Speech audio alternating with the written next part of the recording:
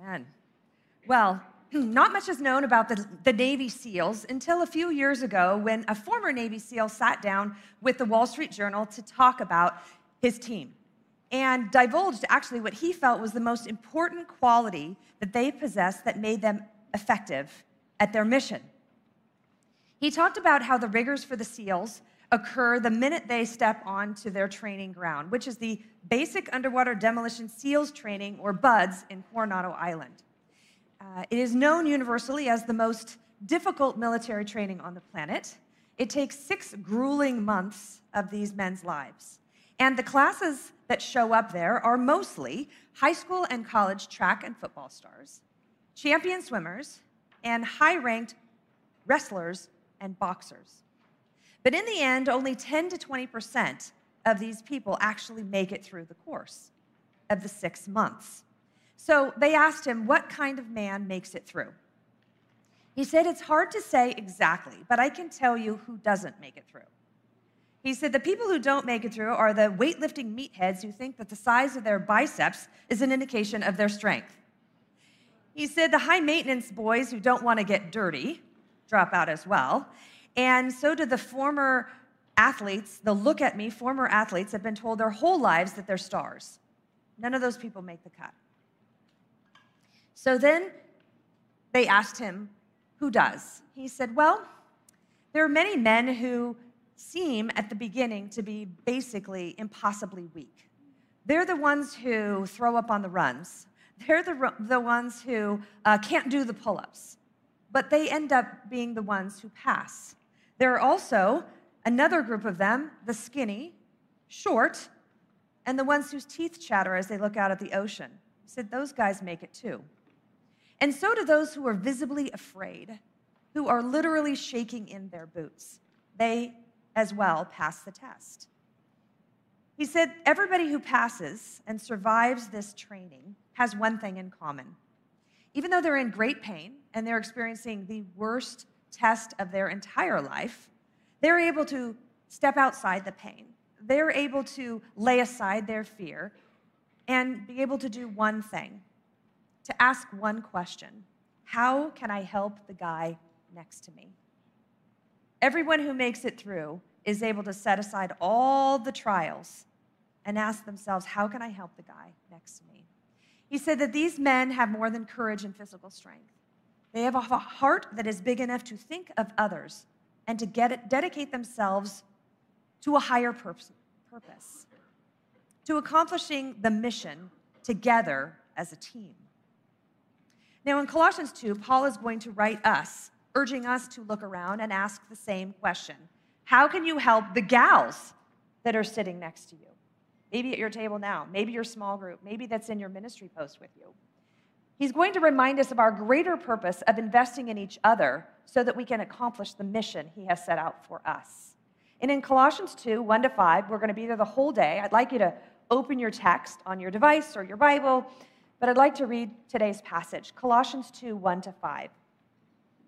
He says, for I want you to know how great a struggle I have for you and for those at Laodicea and for all who have not seen me face to face, that their hearts may be encouraged, being knit together in love, to reach all the riches of full assurance of understanding and the knowledge of God's mystery, which is Christ, in whom are hidden all the treasures of wisdom and knowledge. He says, I say this in order that no one may delude you with plausible arguments. For though I am absent in body, yet I am with you in spirit, rejoicing to see your good order and the firmness of your faith in Christ. Now, the bottom line is here that Paul wants us to care, and I mean really care, for the Christians who surround you, and to spend your life investing in them and caring for them like a Christian would. He was eager to care for the Colossians. And he wants us to be just as sold out to love the people that are in our foxhole, our boat, our small group, our church, as he was. Because especially as the world gets darker out there, we are going to be more and more in desperate need of each other. As we face the chaos and confusion, not just of our world, but even in the church across our nation. It's confusing, it's chaotic, but we have a mission to accomplish. And we need to be investing in each other so that we can reach people for Christ, so that we can teach them to obey Christ, so that we can teach them, train them to serve Christ. We need to be together, investing in one another and caring like Christians so that we can accomplish the bigger purpose that God has given us. Yeah, we need to eagerly care for others in the church. And the first part of that is going to be found in verse 1. Paul says, I want you, Colossians, to know how great a struggle I have for you and for those at Laodicea and for all who have not seen me face to face. Paul was continually giving himself away. He was doing it cheerfully. He was doing it willingly. He was doing whatever it took, particularly when it came to someone's relationship with Christ. This is what we, too, need to be up to with our hours and our days. We need to, point number one, sacrifice for others' spiritual good. Sacrifice for others' spiritual good. Paul did this every single day, basically, of his adult life. And he actually expected and trained those that were his disciples, that he was the mentor of, to do exactly the same thing. And he was not shy about telling them how hard it was going to be. I mean, right up here up front, he says, I want you to know how great a struggle I have for you. This is really hard. Really hard. But we know that Paul went farther and did more than any other Christian in the New Testament except Jesus. We see it. And we have all these books in the Bible because of it. And we're blessed all the time when we read our New Testament because of the sacrifices and the hard struggle that Paul had for them and directly for us. He called this service a great struggle. He calls it a hard-fought battle. That's another way of putting it. It's the term agon, and that's the same root from which we get the word agony. Agony. Agony means, and agon means, to endure extreme or prolonged pain and suffering. To endure extreme and prolonged pain and suffering. He's talking about caring for other Christians, and that's the way he describes it. Enduring extreme and prolonged pain and suffering. It's the kind of strenuous training and personal deprivation that you would need to be a high-ranking athlete, maybe an Olympian. It's that kind of dedication that you would have to have. Think of a weightlifter, for instance, at the Olympics. He's got the right shoes, he's got the right gloves, he's got the right equipment, and he's obviously super buffed, right? You can see it. And he's very disciplined. He's been depriving himself of,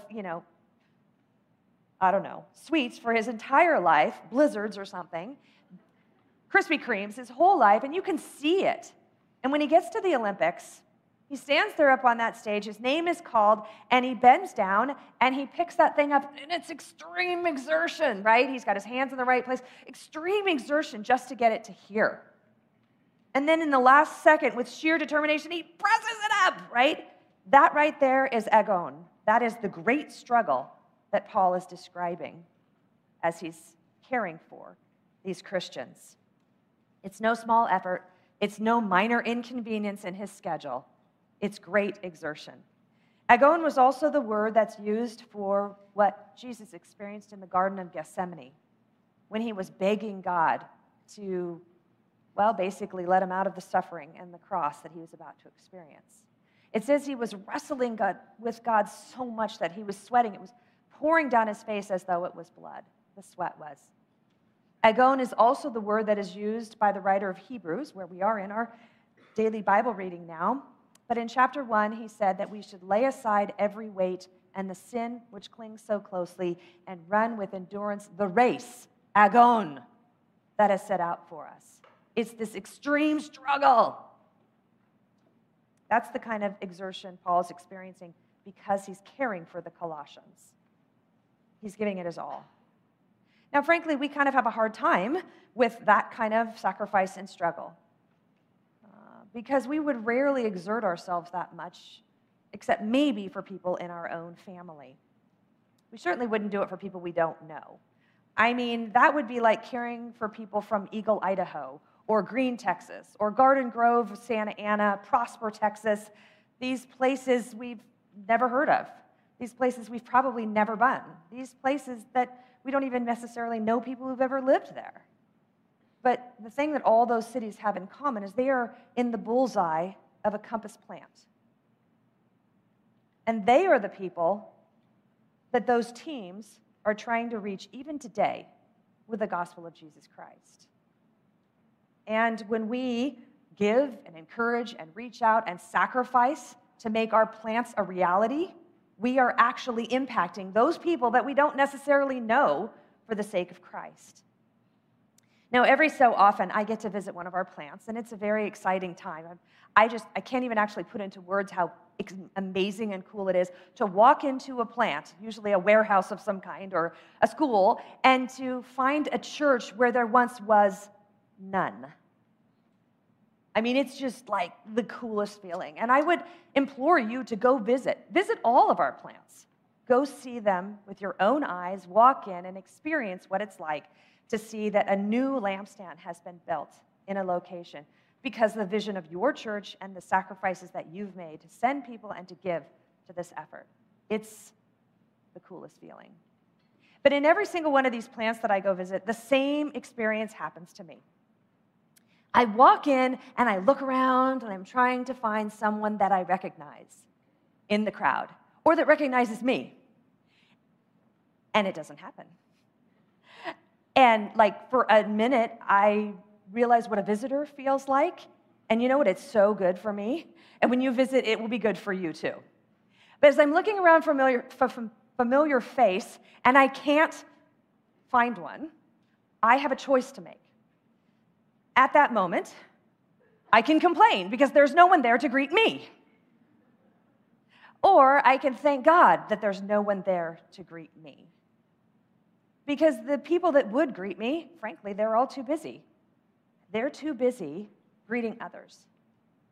They're too busy taking their kids to KidsMin, making sure they have a bulletin and a seat and know where the bathroom is. So they can't spend time on me knowing where all those things are. And it makes me praise God and realize because of your efforts and their efforts, the room is full of strangers. And because it's full of strangers, you know what I know? I know that church is doing exactly what we sent it out from here to do. They're missionaries, and they're trying to reach all those cities I listed for you. It's a very interesting moment. These people have given up a lot. These teams, they've given up you. They've given up women's Bible study like this. They've given up the Fall Fest that we just all got to experience last week. They've even given up walking in this room and never having to think about the seat that they sit in. You walked in. Did any of you bring your chairs in from a back room? No. They have to bring the chairs in. They work every KidsMin. I mean, they don't even come to main service, sometimes for a couple years, because they work KidsMin so that the people in all those cities I just listed get to hear about Jesus Christ and have their kids ministered to at the same time. So I thank God when I walk in and I see a bunch of strangers because I know our team is doing the right thing. They're reaching people for Christ. Yes, they've made lots of sacrifices, but they're reaching people for Christ. Now, you don't have to go on a plant in order to sacrifice for others' spiritual good. You can do it right here. Obviously, there are posts all across our campus, even today, and all throughout the week that need your help, that need your, you holding babies and you directing traffic. They need you. But your sisters also need you. There's people all across the campus that need you to love them, to comfort them, to correct them, to befriend them. Those are all ways that you can sacrifice for their spiritual good as well. Many, many ways to do it. Now, I don't need to prove to you that Paul sacrificed a lot. I know that Natalie read that list in 2 Corinthians 11 to you, the labors and stonings and beatings and shipwrecks and all that, right? But I want to remind you, just like I did when I came last time, that Paul also gave up his relationship with Epaphras. Remember, Epaphras was one of his disciples. He had been his mentor. He was his friend and his companion. And he sent Epaphras off to plant this church. And for a time, he lost his companionship. It's something we're very familiar with, isn't it? We lose our leaders, we lose our friends, and we lose sometimes our pastors. Sometimes our favorite pastors. Don't tell my husband. But, and they go off to these plants and we lose them. Paul understood what that was like. But sometimes it's hardest to be the one that's left behind here. the one that has to fill the holes, the one that has to take up the slack and the not quite so exciting ministry that we have back at home. Both are a sacrifice, and both are important. Now, it does seem very costly for us to give up our lives for people we don't know that well. But it's just what Paul would have done. It's just what Jesus would have done. In fact, it's all over the New Testament, loving other Christians sacrificially. Romans 15, 1-3 is one example. Paul says here, we who are strong have an obligation to bear with the failings of the weak and not to please ourselves. For each of us please his neighbor, let each of us please his neighbor for his good, to build him up. For Christ did not please himself. Christian love also limits our liberties and the things that we can do with our free time and our money, right? And even our diet. 1 Corinthians 8:13 explains this. It says, if food makes my brother stumble, I will never eat meat, lest I cause my brother to stumble. The love we have for other Christians limits what we can do. And 1 Corinthians 13, gives a huge list of ways that we can sacrificially and unconditionally love Christians. But just one of them I want to bring to your attention is the one that says that we do not insist on our own way. Or if we love like a Christian, we will be self-forgetful. That's what that means, self-forgetful. We'll stop worrying about what we have and what we need or think we need. Need is such a strong word. Seriously, you need that? We give that up. We are self-forgetful and meet others' needs instead. Paul wants us to love even strangers who are believers in Jesus Christ. He understands it's challenging, but it's an assignment we must be willing to embrace. Not to just love our friends and family and people we know and care for here, but to love all God's people here at this church, at our plants, near and far, and even places like the persecuted church in Afghanistan and China and Nigeria. God wants us to love all Christians. And as he allows me to travel, and sometimes I get to do it with Mike and sometimes alone, but I find there are women just like us all over the place. They love God. They love his word and they're eager to do it. They love to worship together. And they're all over. God wants us to love those people and not just, ourselves and our own little family. Now, what are some ways that we could actually sacrifice for others' good?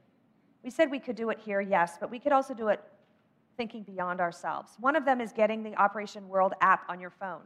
That's where you will get a country that will come up every single day. I'd love for you to pray for that country, but more than that, I want you to pray for the Church of Jesus Christ in that country. Let that app be a motivation for you to pray for believers there. We don't know what they're experiencing, but pray for them that they would have strength. Or how about get on the Voice of the Martyrs email list? Every couple weeks, you'll get an email which will introduce you to a real person who has a real name, who is sacrificing for Jesus Christ and may have lost their husband, may have lost their home, may be running for their lives, and they need our prayer, and they even need us to give to them financially. And if you don't go to church on vacation, why not? Why do you not gather with other Christians in other places to worship together and learn the Word of God? It will enrich your spiritual life to realize we're not the center of the planet. And it will help you, it will bless you. But not only that, it will help your children. They will realize that church is non-negotiable. Just because we're at Disney World doesn't mean we don't go to church. It will also help them to someday choose a church themselves. When they're out of the Compass bubble and now they're off at college or they've moved out of your house, will they choose to go to church? If you've never been anywhere else, it's going to be way more difficult for them to make that leap and find a good church. Go to church on vacation. You will see that there are God's people everywhere, just like Elijah did when God came to him and said, I have 7,000 people that are still faithful to me in the nation of Israel. There are lots of God's people out there. Another thing you can do to sacrifice for others is to give to Focal Point. I mean, you get to hear this great teaching all the time. And I will brag on him. It's great Bible teaching. You get to hear it all the time. Other people want to hear it. And frankly, they'll never be able to give any money. But you might have a little extra. Everywhere we travel, we find Focal Point listeners who don't have any good churches anywhere within driving distance of their homes. And they depend on this good Bible teaching. So give to that. Well, how can we sacrifice for others' good right here? I mentioned it already, but find a ministry post, of course. Yes, find a ministry post. Make sure you're doing it. But also, there's all kinds of spontaneous acts of love you could be doing across this campus. Finding out about people's needs. For instance, getting on the Compass prayer chain. And what you do with that is it's not about you being in the know about who's sick. It's about you praying for the people who are sick and suffering. And you can't even get on the prayer chain unless you commit yourself that you are going to pray regularly for those people. How about the spontaneous acts of love that could happen even today, where you're sitting with your friends right now, but you happen to know that this girl from your small group needs an extra encouragement. She's going through some difficult stuff. What if you found her across the room and walked to group together instead of your buddy? There's a spontaneous act of love where you could be sacrificing yourself and your little 5 minutes with your friend to minister to someone else. Give rides, babysit, but always be ready even for the little divine appointments that happen in your everyday life to sacrifice for another Christian. And don't forget, we said part of loving others is actually showing up here. And I'm so happy to say the room is full. You're here. Last time I was here, I happened to say something like, yeah, we'll see if you're here by week 7. Ha! This is week 7. I didn't know it when I said it. And congratulations, you're here. So yes, being here is a huge part. Doing your questions, participating, and being there for your group and your leaders. Paul obviously sacrificed a lot for the Christians in Colossae, and he is our example to do this eagerly. Well, hopefully you're motivated to sacrifice a little bit more, but all of our ministry minutes are limited, right? You can literally not serve every single minute of your 24-hour day. So what should we focus on if we only have a certain number of minutes? Woo, that almost went out of my hand. What should we focus on? Okay, well, Paul's going to tell us in verse 2 and 3 here. But starting in verse 1, it says, "For I want you to know how great a struggle I have for you." Then verse 2 says, we sacrifice, basically, so that their hearts may be encouraged, being knit together in love, to reach all the riches of full assurance of understanding and the knowledge of God's mystery, which is Christ, in whom are hidden all the treasures of wisdom and knowledge. Paul knows that the priority should always be helping people spiritually. That's what that was all about right there, to help them spiritually, okay? It's to help them get saved and to help them grow in Christ. We must spend our hours, our minutes, our prayers, our days in helping people to get closer to Jesus specifically. That's what we're going to zero on here. Or point number 2, we need to be the reason others know Christ better. Be the reason others, know Christ better. We want to help others grow. We want to help others grow spiritually specifically. Paul's going to give us 3 buckets to do that in this chunk right here. You might not have seen it, but there's 3 buckets, okay? The first way that we're supposed to help them know Christ better is to help their hearts be encouraged. That's what it says. To encourage. To encourage literally means to instill someone with courage. It means to give them confidence. It means to persuade them to do something they didn't think they could do. That's what it means to encourage someone.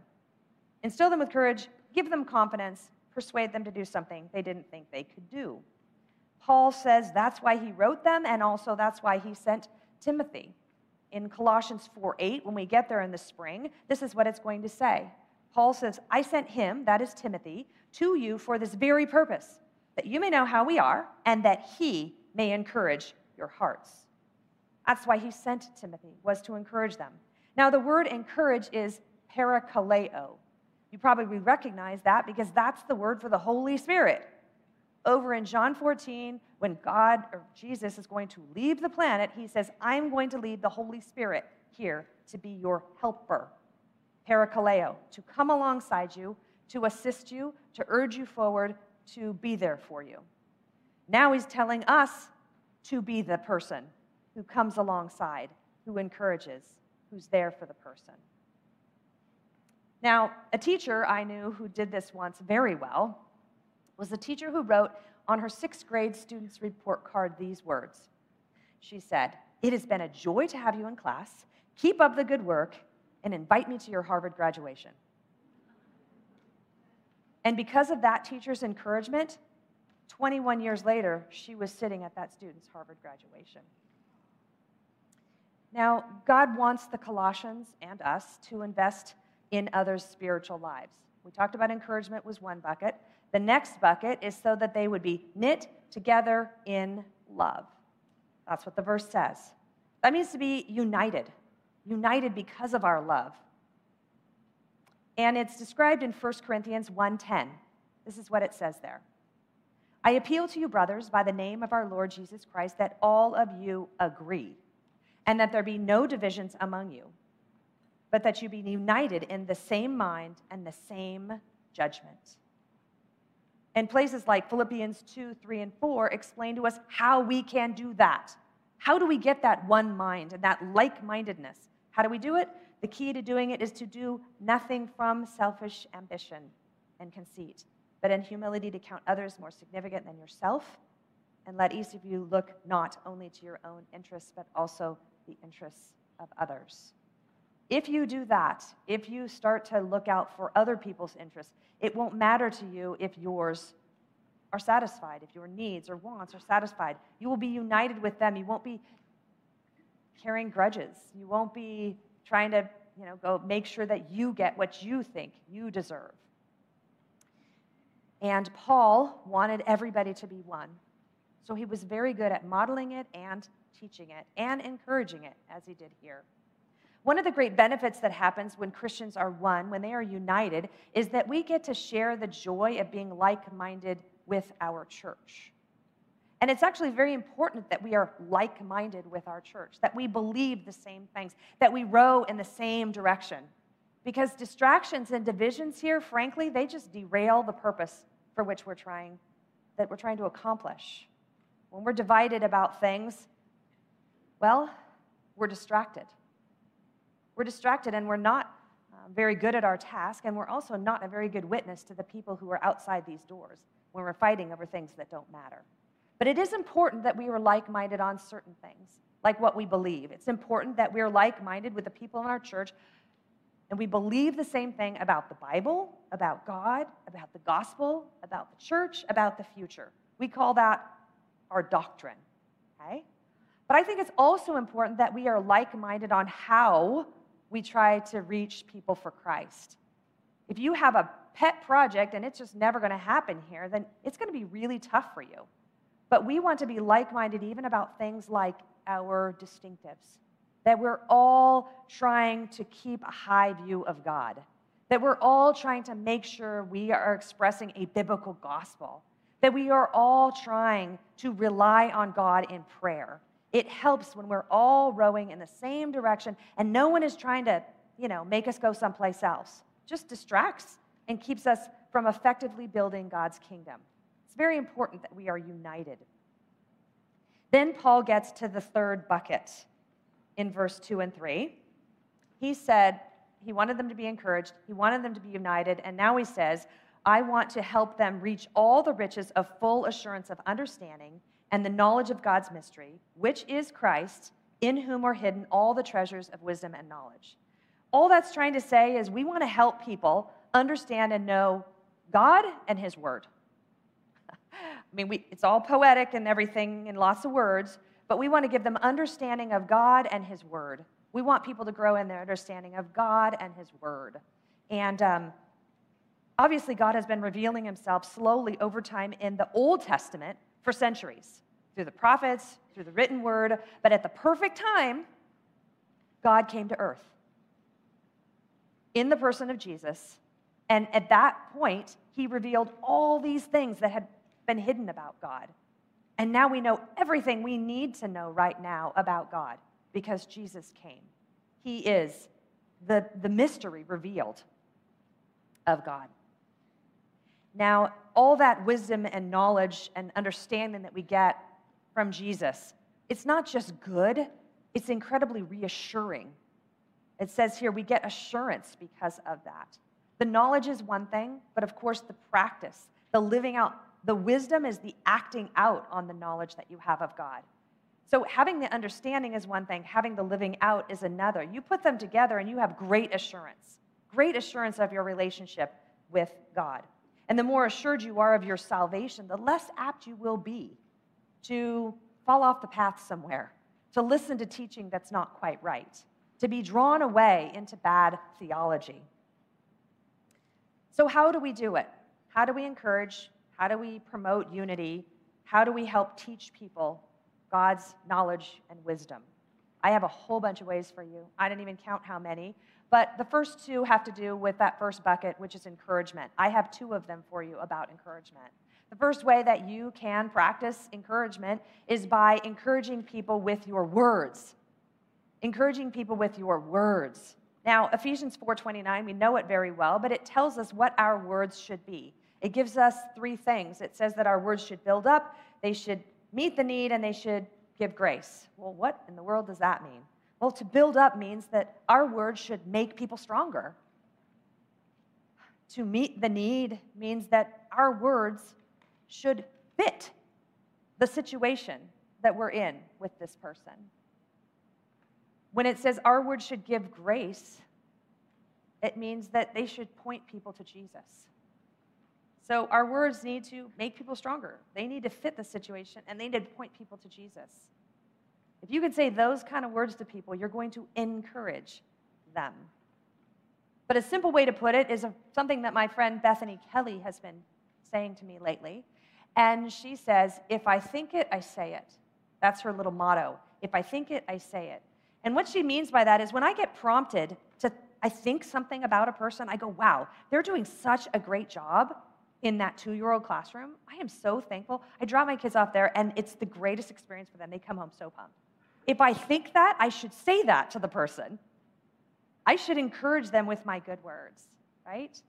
If I see someone who I think, whoa, they're going through such a difficult time, but I see them trusting God, not being drawn under by their grief. I see them trusting God. I should text them, and I should tell them that.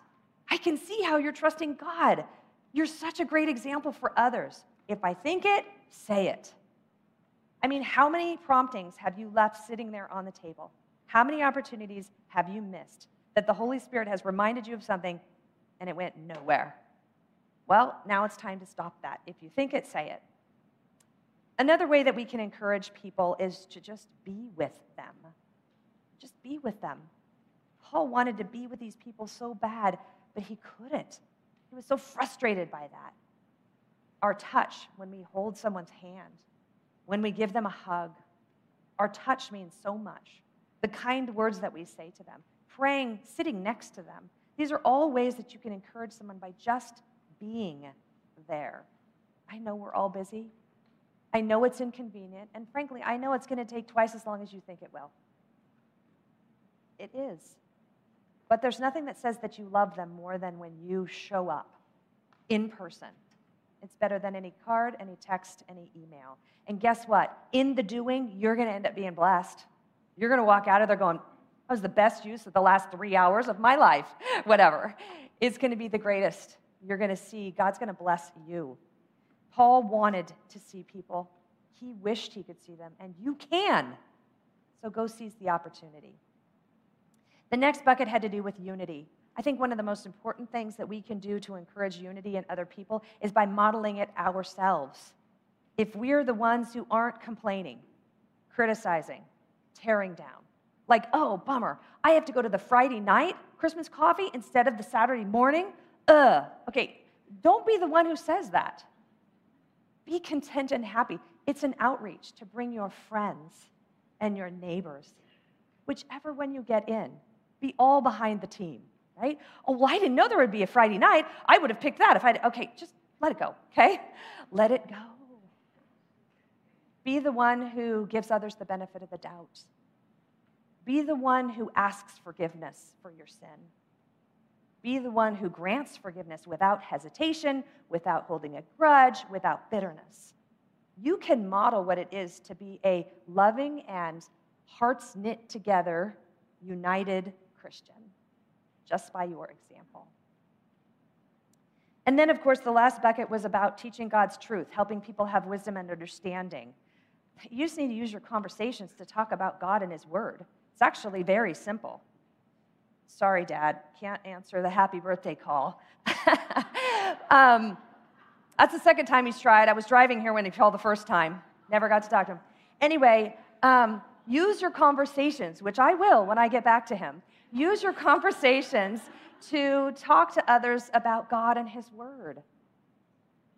Whether it's talking about the DBR, women's Bible study, what you've learned in the sermon, your knowledge and application of God's Word and sharing it with others can only help them. But of course, you have to know it yourself, because if not, you're going to be sharing your best opinion instead of God's view on the situation. So be an accountability partner. Take a ministry post. Become a small group leader. Be a partner's guide. Teach Sparks. Teach toddlers. Teach in the 5th and 6th grade class. Use your mouth to make a difference and teach God's truth. All three of these, I've got a couple suggestions where I think it mashes all three of them together. The first is adopt a missionary or a Compass Plant pastor and family. You can do all three if you adopt them. And what I mean by that is get on their email list, find out what their prayer requests are, get the church address and write them, write their family.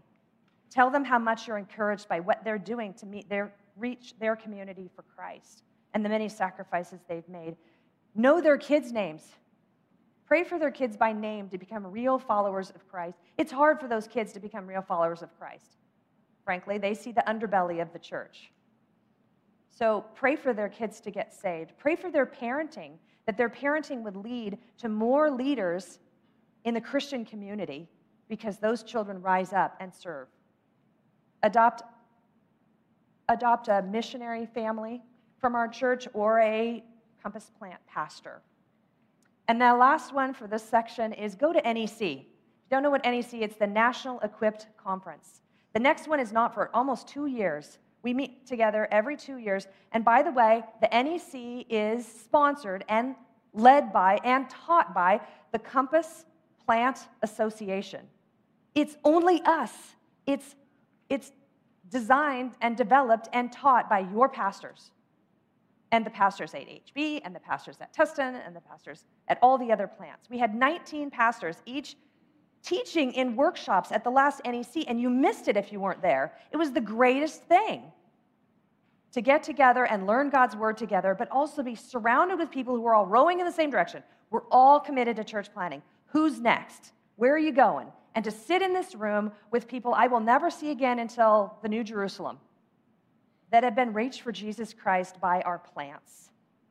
You will be able to encourage the plants and the pastors by going. You will feel the unity of all of us having the same purpose, and you will learn. We've got amazing pastors across all of our plants. You will learn and you will grow. So go to NEC. The next one, 2024, so don't tell me you're too busy, in the summer in New Braunfels. You have over a year and a half to get ready for the next NEC, okay? So when you hear it coming, don't go, oh, I don't even know what that is, forget it. No, yes, you do. You know what it is. Go and be a part of it. All right, we're all in and we're ready to sacrifice. Paul has one more request of us. And this one is because it's not enough for us to teach our little toddlers to walk. Eden and Levi are both, my little grandkids, are both walking. Eden is just walking. Levi's been, he's a pro now. But, we don't just go, oh, they can walk? Great, see you later, right? We're not done with them because they can walk. We're still wanting to protect, guide, and shape where they go next. Same is true for Christians. Just because they're saved and maturing doesn't mean we just forget about them. We don't care what happens to them anymore. Paul cared, and so should we. He turns to this topic in verse 4. He says, I say this. Oh, what's the this? Verse 3 ended with, in Christ is hidden all the treasures of wisdom and knowledge. Okay. I say this, all that stuff, in order that no one may delude you with plausible arguments. For though I am absent in body, yet I am with you in spirit, rejoicing to see your good order and the firmness of your faith in Christ. Paul's finally revealing basically why he wrote this letter. He wrote it because there was false teaching. He wrote it because there was people trying to convince them that, frankly, God and Jesus and the way to salvation wasn't quite enough. They needed something more. He wants to protect them, just like we should want to protect the people that we love, the people we've invested in, the people that we've seen grow around us. We have to be concerned about people continuing on in Christ. We have to, point number 3, protect others from spiritual danger. Protect others from spiritual danger. Paul is concerned for the Colossians. He does not want them to be swept away from the sound teaching that they got from Epaphras. And he doesn't want them to think that there's something more or better than Jesus. We should fear the same thing with the Christians that surround us. Because frankly, there is so much whacked stuff going on out there. And I don't just mean in the world, I mean in the Christian community. How many whacked things we are hearing? We need to be careful. We need to protect those, what they're hearing and what they're believing. Our number one concern after someone gets saved and after they are walking with Christ is that they wouldn't lose the progress that they've made. We don't want them taken in by false teaching. It reminds me of our trip to Niagara Falls this summer. Mike and I went to Niagara Falls, which I have to tell you, being from the West Coast, having never been there before, it's really cool. I mean, it's really cool. Some of you from back there, you're like, of course, I've been there 12 times. Okay, well, not too many Western U.S. people that I've heard have actually been there. It is amazing. What a creation of God. I mean, it's right up there with, Yellowstone, Yosemite, and Grand Canyon. Okay, it's right up there with that. And I will not forget. But another thing that I will remember about Niagara Falls is the speed at which the water rushes towards the falls. It's astonishing. When you're sitting there, you're like, and then all of a sudden you see this water just rushing by, and you realize how fast it's going if you take 2 seconds to think about it. It's actually going 22 miles an hour. Now, okay, 22 miles an hour. It's not even residential. I mean, come on, that's not a big deal. Okay, but then I looked it up, because I was always impressed by how fast it was going. I looked it up. The average swimmer, in the best conditions, can only swim 2 miles an hour. So 22 is pretty darn fast, right? I mean, you fall into that, you slip into that. It is a very powerful pull towards Niagara Falls. Very powerful pull. If you slip out of a boat upstream maybe, or you're trying to take the perfect selfie and you just tumble right in that water, it's not going to be good for you, okay? In fact, unless you've got a bunch of highly trained rescue workers with their equipment on that are ready to dash into the water, you're pretty much in serious trouble of being swept over those falls. And it's not just the speed, by the way, it is also the volume at which a volume of water that is rushing towards it. Every second, 700,000 gallons of water are going over the 3 falls at Niagara. Okay, 700,000 gallons. Thinking of your milk jug? Everybody thinking your milk jug in your refrigerator? Not 100 of those, but 700,000 of those. Okay, 1,001. 700,000 have just gone over Niagara Falls. 1,002. 700,000 gallons have just gone over the falls. It's pretty fast, and it's a lot. It's why the National Park Service has built fairly tall and substantially curved railings with lots of slats. They're trying to discourage you from getting too close to the edge. They're trying to keep you from going in. Because if you fall in, pretty much it's going to be game over for you. If you Google it, you'll find that out, how fast it is. Now, not only is it fast and lots of water, but it gets even faster when it goes over the falls. 70 miles an hour is how fast it goes when it goes over the falls and crashes down onto the rocks. That is why 5,000 bodies have been pulled from Niagara Falls in the last 170 years. They began keeping track in the 1850s, and they've pulled 5,000 bodies out of Niagara Falls. That's 20 or 30 deaths every single year. In fact, only 16 people have survived falling into the river in 170 years. It's not very many. It's not very many people. Now, obviously, people do what they want to do. Some slip in accidentally, trying to get the perfect selfie, right? Or trying to camp on the river just perfectly upstream, and they can't get out. But there are also people that obviously jump in on purpose. They want to end their lives. And then there are those that are thrill seekers. They want to be able to say they survived. You know, the stats for all 3 groups are exactly the same. Almost no one makes it out. Less than 0.5% will survive falling in. The volume, the speed, the height, it's a deadly combination for humans. Just like we would love to keep people from falling into the Niagara River and going over the falls, so too we would love to keep our Christian sisters from falling to error and perishing spiritually because they turn away and reject Christ. We don't want that to happen. That's why the national parks have set up things like signs and railings and cameras and even patrols to keep those people safe. We should be ready to do anything to keep people safe and throw anything at them to keep them from falling to spiritual peril in our lives. Now, in verse 4, Paul says to them, I'm writing so that no one will delude you. To delude means to deceive. It means to convince someone of a lie.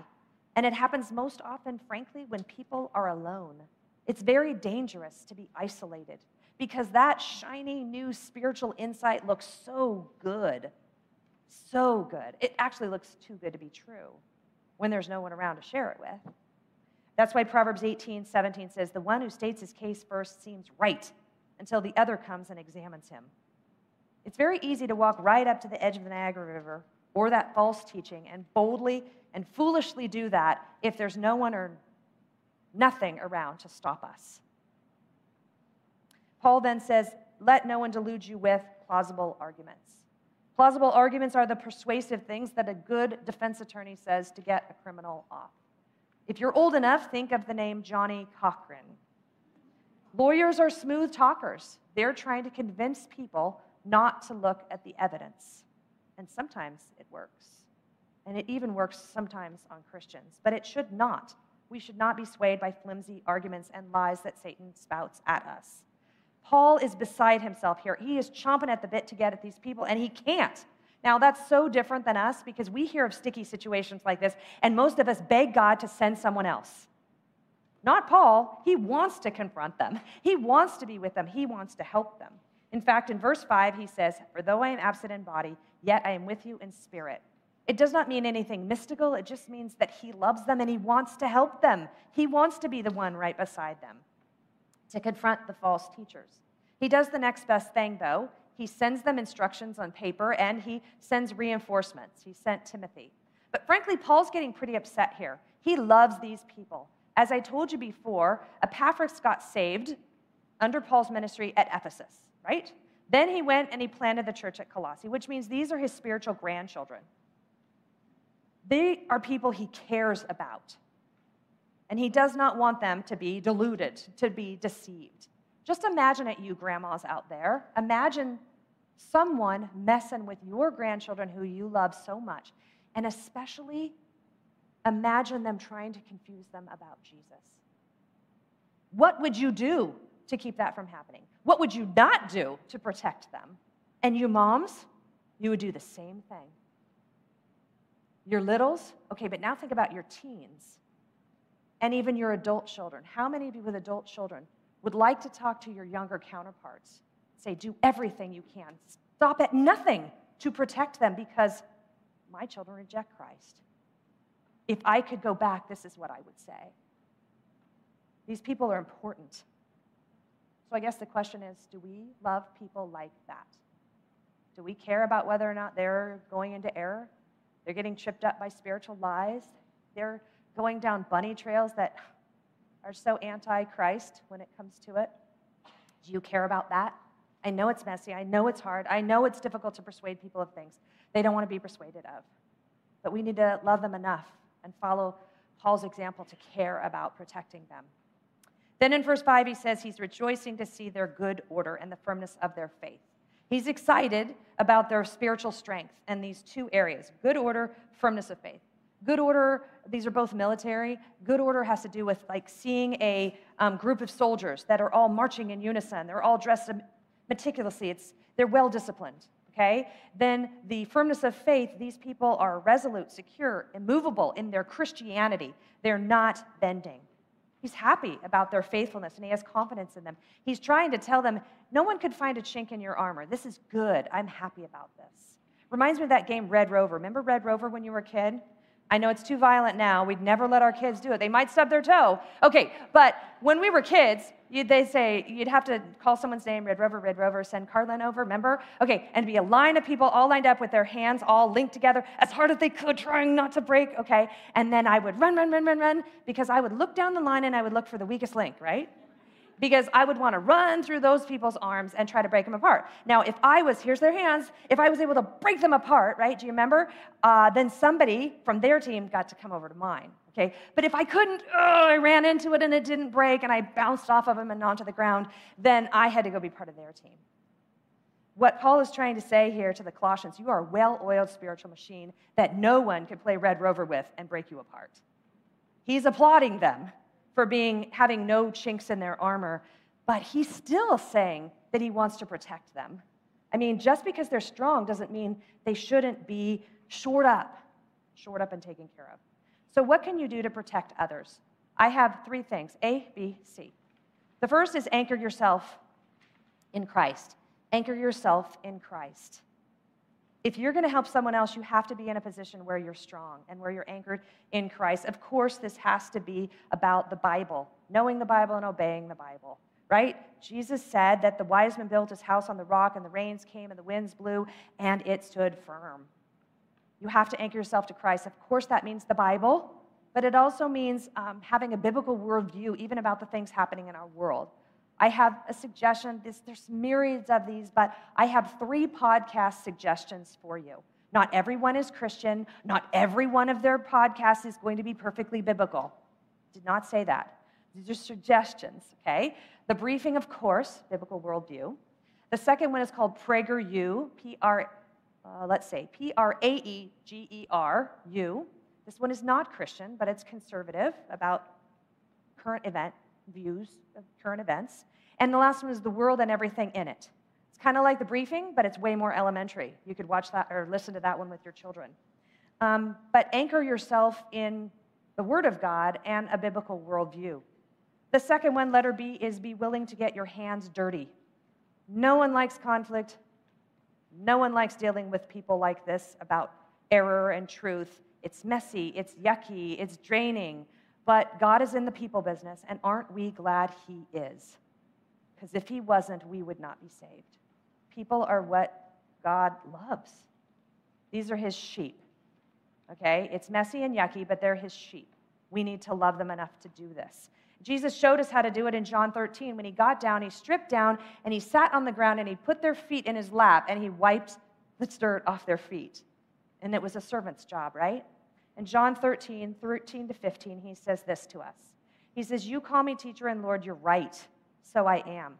If I then am your Lord and teacher, have washed your feet, you also ought to wash one another's feet. I have given you an example that you should do just as I have done to you. What he's trying to say there is you need to serve others like this and even help them stay clean. Get dirty for them, right? Get down there and do it. The third one, letter C, is bathe everything in prayer. And I mean bathe it. Like yesterday's rain showers, that wasn't just a sprinkle, that was like deluge, right? The water's pouring down your hills if you live in the hills like I do. Saturate this completely, the situation with prayer. You have no right to go meddle in their life and poke around if you don't know God's view on it and if you have not saturated the whole thing in prayer. When someone's about to climb the railing at Niagara Falls, they better hope that there's a person with their hand on their shirt grabbing them, or they're going down. We need to be that person grabbing them. And in case you think that this work is not worth it, it's just too much to sacrifice.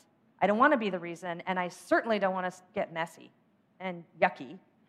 I got a truth bomb for you from James. James is the brother of Jesus, and the very last words of his epistle, he says this.